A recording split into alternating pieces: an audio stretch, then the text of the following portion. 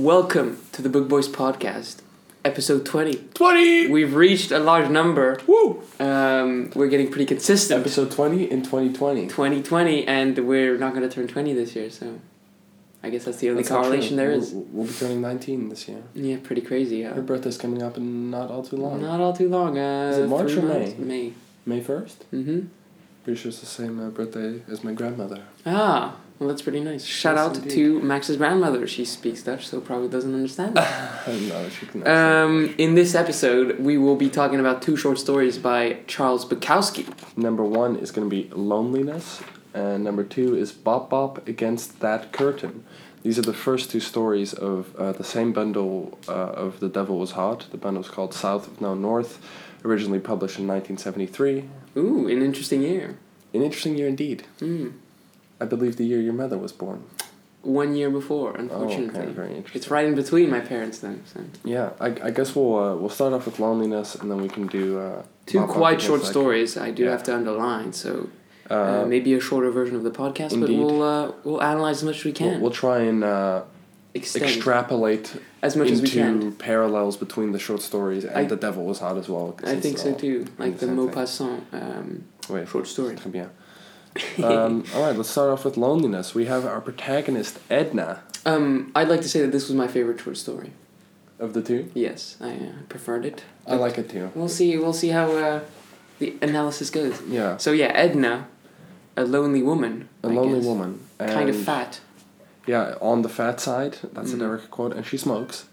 There you go. A lot of characters smoke. Yeah, it's quite a common theme, but I guess in those times as well, it was more common. She's walking down the street. She sees this sign in the window of a car saying "Woman Wanted," and it says that they want a woman between 34 and 44, and they want them to be a little bit on the fat side. She's quite intrigued by this. She's intrigued, but first she brushes it off. She's like, "It's ridiculous. She's I'm like, not gonna do it." What kind of desperate man would do this? But she also does say, "Ooh, I'm also kind of on the fat side." That's true. And those ages apply directly to me. She identifies herself as being within the given parameters. Yeah, immediately it clicks with her, but Indeed. then she forgets about it. Yeah. And the man who this car and the sign belongs to is called Joe Lighthill. Yeah. And from all the information we gathered from him, he has a modern apartment. The car is described as a nice car, and he's an accountant. Yeah. And I think even on the sign it says that he's well off. He's a wealthy man. Yeah, he seems to be quite an average Joe, but with a bit of money. Very nice, average Joe indeed. But yeah, so she forgets about it for a while, and then it keeps popping up into her mind. She's taking a bath, and she's like, "Let me give this lad a call." Well, that's not really what she says, but she goes back and does give him a call by the poster. Yeah. And she's like, "What's up, man?" You know? Yeah, and then he invites her over to his house, and they have a drink, and they have another drink, and then this is really where the story kind of gets out of hand. Indeed. So Edna isn't really into Joe. It's rather obvious. Yeah, it's very well communicated because they don't explicitly say it, but you do feel she has a lot of she's holding back. And he's just a very undesirable character. In my notes I even wrote down that he's a bit of a douchebag and that he's somewhat forceful. Yeah, immediately the whole mood of the scene changes when she enters that apartment because he has some sort of desperation about him. For sure. Well, I mean, he has the sign saying "Woman Wanted." I mean, it doesn't get much more desperate than that. When I saw that sign, I guess she in her way of thinking about it kind of influenced me because she seemed like, it's just a guy kind of desperate, maybe I'll give him a call. But when you arrive there, you immediately realize how desperate he is. He really is, he's very at first she needy.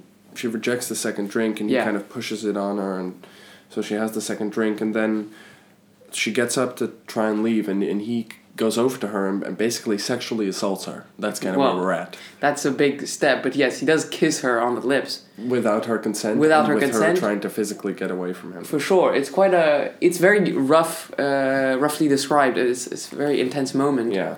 In which you really feel her hopelessness.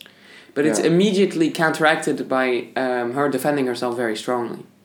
Well, does she though? Because it the first time she doesn't, she says, "Oh, the kiss happened," but it doesn't seem like she's completely against it.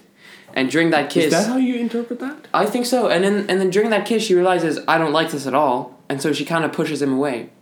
And in that moment, he tries again, and that's when I think she kicks him or something, right? Joe walked across the room toward her. He looked like an elephant in those pants.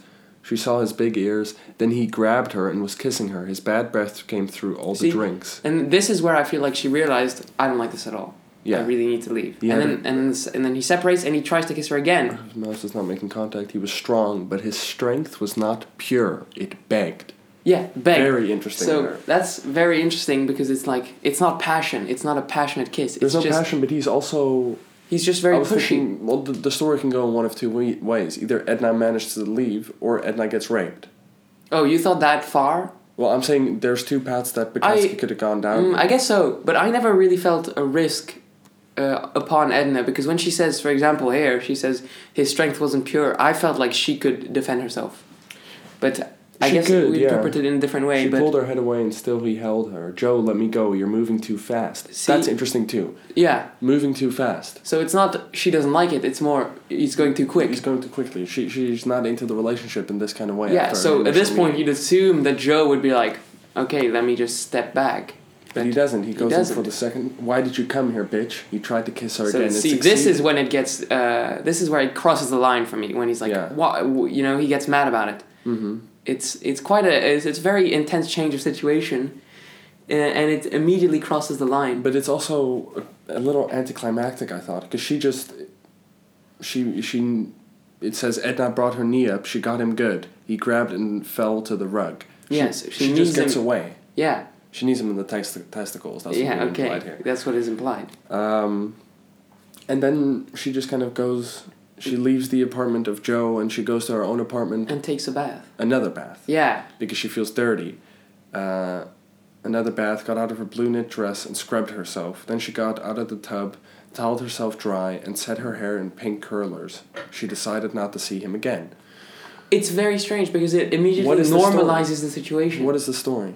Well, the story is that she has an encounter with a man who's... Is it a story of female empowerment? Is it a story of... I guess it's a lot of man being able to do something like this and get away with it? What is Bukowski trying to say here? It's very... I think what he's definitely trying to communicate is the desperation of the man. How some people can go to that length just to be with a woman. I mean, the story is called loneliness, after all. Yeah, so I think it's very based on the man. Well, the woman is also lonely, which is why she goes to this man. Mm-hmm. And I guess maybe it's that loneliness can push us to do things that we wouldn't normally do. But it's not a replacement for love or real passion. I agree with that. Which is highlighted by what Joe says about you can't really have sex with someone unless you... Yeah, he seems quite normal in the beginning. Yeah. He says, I'm quite a shy man. He doesn't want to go to all these lengths. Mm-hmm. And then he just completely changes his course of action and then tries to get with her. I guess he was kind of like, well, I have her here now, I guess he just assumed that since she accepted to come, she wanted to get with him. Or have a relationship with him, which she never, explicitly mentioned. No, I think what the story is saying here is, or what Joe even says, which makes it so ironic, is that you can't force these types of things. For sure. And it's ironic because he then tries to force himself in that way. So I guess... Yeah. He's also being quite... Yeah, he's being hypocritical in this way. I also think that there's a little... I don't say blame, but I feel like the woman isn't completely in her right mind at this moment because she gets another drink... she feels like the situation... Upon her. Yeah, but she feels like the situation is getting a little too much. Uh-huh. But she still accepts the second stronger drink. She says it's a stronger drink. So I feel like in that moment... For that. She's just trying to be polite, though. You think? I feel like in that moment, loneliness is pushing her to remain there and maybe, see where this goes. I don't think she's completely said no yet. Really? And... I guess that also goes with the you're moving too fast. Yeah, you're moving... She doesn't say, I don't like this. She says you're moving too fast. So yeah. I guess, Maybe loneliness does trump all, but not when it's taken advantage of. Yeah, and then that's when she reacts and she's like, no. Yeah. And then she kicks him in the balls and leaves. I guess that's true, yeah. But, I mean, there's really not... I don't think there's really one way of interpreting this story because it's left very open once again.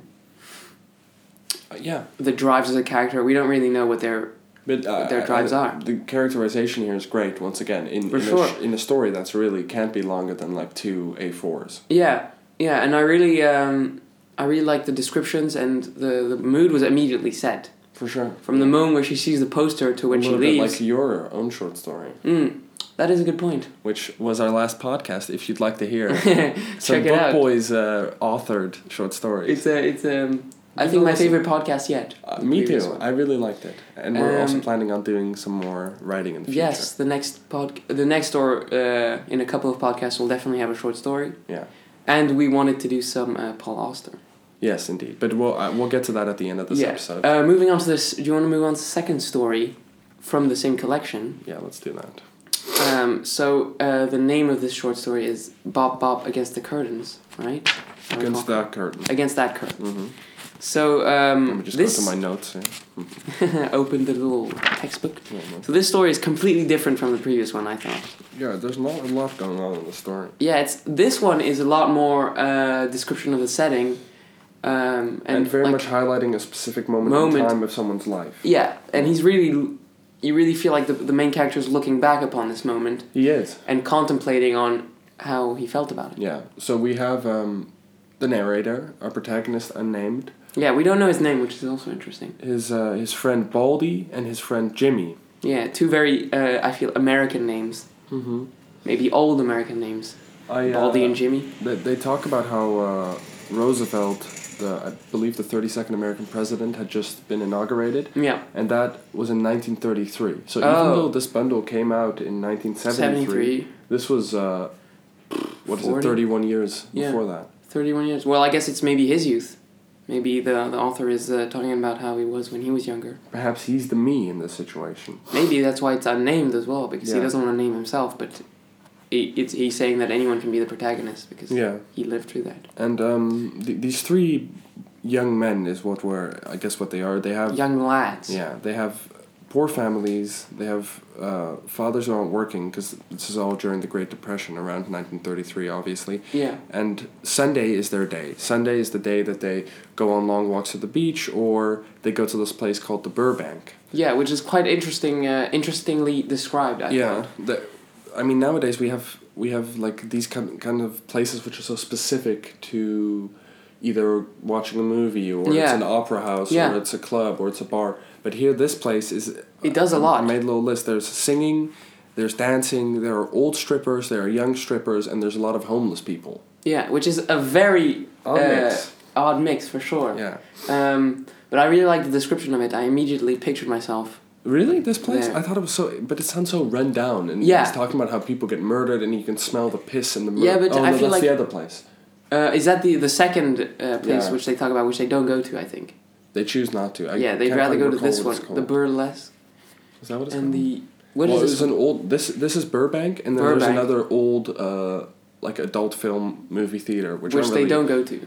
No, they choose not to, because it's always. But this one I thought was quite full of life, and it seems like even though there are bad sides to it, they go there not really to enjoy the actual place, but more to have fun as a group. You know? Yeah. They're just trying to have a distraction for the Sunday, which is like the biggest day of the week for them. Yeah, and there's these three strippers who are always there at the show called Tigress, an unnamed French girl, and Rosalie. And the protagonist says that his girl is Rosalie, Baldy has the French girl, and Jimmy likes the Tigress. Yeah, the tiger one. They all have this one stripper who they're kind of in love with. Which is extremely strange if you think about it, because... Is it though? I mean, they choose each one a stripper which they never really talk to, they just look at. Yeah, I mean, the lonely young men during the Great Depression. I guess so. I don't think it's that weird to try and emotionally and physically attach yourself to these women that are at your disposal. Maybe. But it's also, I mean, I thought the whole mood was very... Well, I can really picture myself in that situation. I thought it was a good description. But you just said that you wouldn't... The place, I thought the place was very interesting. Yeah? But I couldn't picture myself going there even at that time, I feel. I thought it was a very... I mean, I read the story, but I read it as, like, this is another person. You know? Okay. I could never... It's also another time. Yeah, for sure, which is very different. I also really like the descriptions of the fighting. They talk about all the different things that they do. That they do to spend time, and one of them is fighting in between each other on outside their yard. Yeah. And he talks about how he fought with a guy for 9 hours. 9 hours. And that it really builds up a brotherhood, and that the parents didn't get mad about it at all until they harmed the clothes. Bloodstains on the in any way. So they did that, and they also played football, but on like actual asphalt, which would rip up their clothes, which would also get their parents mad. So every time it would be not the blood or the injuries, but it would be the... It's about things that would cost money. Exactly. That's so clearly the whole overarching... there's an overarching tension. It's the Great Depression. And you really feel it throughout the story because it's the overarching tension. There's these rundown places. The parents only care about the money. People as well. He said, you don't want to rip up your clothes because you don't want to look poor. Yeah. Everyone cares about money in the situation. It's still all about judgment, which is so interesting. And you feel like when he's with his friends, the money aspect of the situation kind of changes. It no longer matters. They're comrades. Yeah, they're comrades. They go to the movies. They mention they see old movies as well. So it's quite an interesting escape that they have every Sunday. Yeah, and then after one of these evenings or mornings, I'm not quite sure what time of day it is, at the Burbank, they run into Tigress, one of the strippers at... Yeah, outside, right? At a streetcar, which is kind of like a bus type of mode of transportation, which during that time was the public transport of choice. And they run into her at this streetcar stop, and then I believe Baldy, who likes the French girl, but he decides to go up to this Tigress woman. To Jimmy's girl in the situation. But Jimmy says he doesn't want to go talk to her, so that's why Baldy goes. And then Baldy's very inappropriate, and he kind of, let me just see what he says. He harasses her, I'd say. He doesn't really, she never responds. It says she always looks straight, and that Baldy keeps insisting, and at one point she just leaves. Yeah. You really shake it, my God, you really shake it. The tiger woman stared straight ahead. Baldy stood there grinning like an idiot at her. I'd like to put it to you. I'd like to fuck you, baby. We walked up and pulled Baldy away. We walked him down the street. You asshole, you have no right to talk to her that way. Well, she gets up and shakes it. She gets up in front of men and shakes it. She's just trying to make a living. She's hot. She's red hot. She wants it. You're crazy. We walked him down the street. So... It's a very rough exchange. Yeah, well, this Baldy character just seems like a bit of a douchebag. A bit of a Joe Lighthill. Maybe. A bit of an average Joe, but not in this case. You know? So I guess... Average Baldy. Maybe that's the common theme in these two stories. They're men... Some men, I'd say, are very desperate in certain situations. But as a manifestation of their surroundings. For sure. It feels like he's reflecting the darker side that a lack of money in the situation can cause. Yeah. Or a lack of, I guess, a family in the first story. Which can also be contrasted with... I just lost my point. That there's some people who, even though the money problems and the family problems are there, are still able to not... behave like that. Yeah, I guess so. A certain dignity to them. Yeah, and then there's people like Baldy. Yeah, because the two other friends are like, you can't talk to her like that, and he's like, she wants it, which is very... But is he to blame here? That's a whole debate about whether your environment can influence you. If we're just basing it on the evidence of the story, of the way that I guess so in this story, but you don't know, like maybe his family is a lot cruder about these things. I guess so. Well, you never really know. Maybe you know. I like to think though that we all have choices in these situations. I guess so. Well, it all depends. We had our English lessons about this, about whether or not the way you're raised defines who you are. So whether your education is what you are. And was there a conclusion? No, it's still debated. There's never a conclusion. I guess it's based on your opinion.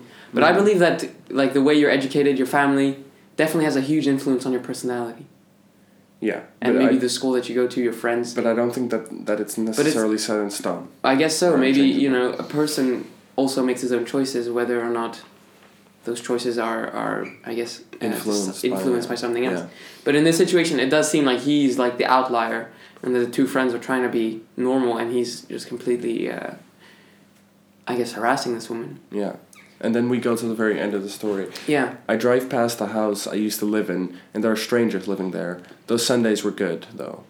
Most of those Sundays were good. A tiny light in the dark depression days, when our fathers walked the front porches, jobless and impotent, and glanced at us beating the shit out of each other. Then went inside and stared at the walls, afraid to play the radio because of the electric bill. I think that conclusion here really tells us what this story is about, which is... the youth. And the Great Depression. And the Great Depression. I guess, well, or at least this man's view on the Great Depression, like how he was raised. It's a great ending. It's really showed that he's moved on from that situation. So he drives past his old house and sees strangers living there. Yeah. It doesn't seem like he's made it, I guess, like made it big time. Yeah. But it does seem like he's moved on. I'm just looking at this title here of the short story, which is South of No North. And south is, if we take a traditional compass, it's at the bottom, yeah? Yeah. Perhaps hell. There are definitely Christian themes or religious themes of no Maybe. north. There's nothing above hell. There's no way to go up. South of No North. And that seems to be a connecting theme in all of these stories, you know? Maybe. Is that the name of another short or no, that's the name of the short story bundle. of the collection of short stories? That That is very interesting. Right? South of No North, so there's nothing above There's where nothing he is. above the bottom. And he grew up in the south of America, I guess. I believe so, In a warmer part, at least. Yeah. So he's saying there's nowhere to go, basically. You can't succeed. And these, I think, from the 3 stories we've read from this bundle, that's kind of what's being shown. It's quite a pessimistic view. For sure, yeah. But it's interesting, and it's interesting to take that view and then For sure. try and apply, well, his literary prowess to it, really. I agree with that. Yeah. It's very fascinating, and even like the way he writes it is very tough. You know, it's a lot of swearing, a lot of rough language, which I think portrays very well the situation that at least he was in. I don't know if he remained in that situation, but he really. Yeah, or he could just be observing what was happening around him at the time. I think so. He was really looking around, seeing all these people, all these different situations going on. Could be less of a comment on himself and more on society. Yeah. We live in a society. But I mean, that's all, guesswork. Yeah, well, we're just, 2 young podcasters. I guess what do we know true, about this man? What do we know? But it's very interesting that you brought up the title of the whole collection, because I feel like it does have it is an integral part. For sure. And these are the 2 first short stories. These are the 2 first ones, that's right. So, and we already see a kind of a common theme. So maybe we'll read more and see if... Maybe we'll finish I'm not quite sure maybe you how can do an entire 3-hour episode. Let me see. Oh, there's a lot. I downloaded a PDF of it. And there's like 30. There seems to be a huge quantity. Yeah, well, we might do a later episode on maybe 2 more or 3 more short stories, because it's always an interesting aspect. Yeah, I think he's a very nice author. He's I a great enjoyed it a author, lot. yeah. And I felt like I knew his name before. I don't know why. Charles Bukowski. He is rather well known. I feel like but there was that TV show in the early 2000s called like something Bukowski. Bukowski? Yeah. So maybe that's it. Maybe that's where you're... Or like isn't that a policeman or something like Bukowski? Perhaps. Could very well be. Maybe that penguin in Madagascar. I don't remember the name. I'll find it. That might Bukowski? be true. I don't know. I'll tell you guys next episode if it really was the penguin. But now it's time for the Book Boys tip of the week. Yeah, and it's your turn. It is my turn. Let me just give it a little thought. What media? Maybe music, movies, anime, but I guess that's not really your thing. Okay, I guess I'll go with this movie with Willem Dafoe called The Lighthouse. I've heard a lot of good things about this movie. Yeah, a psychological thriller.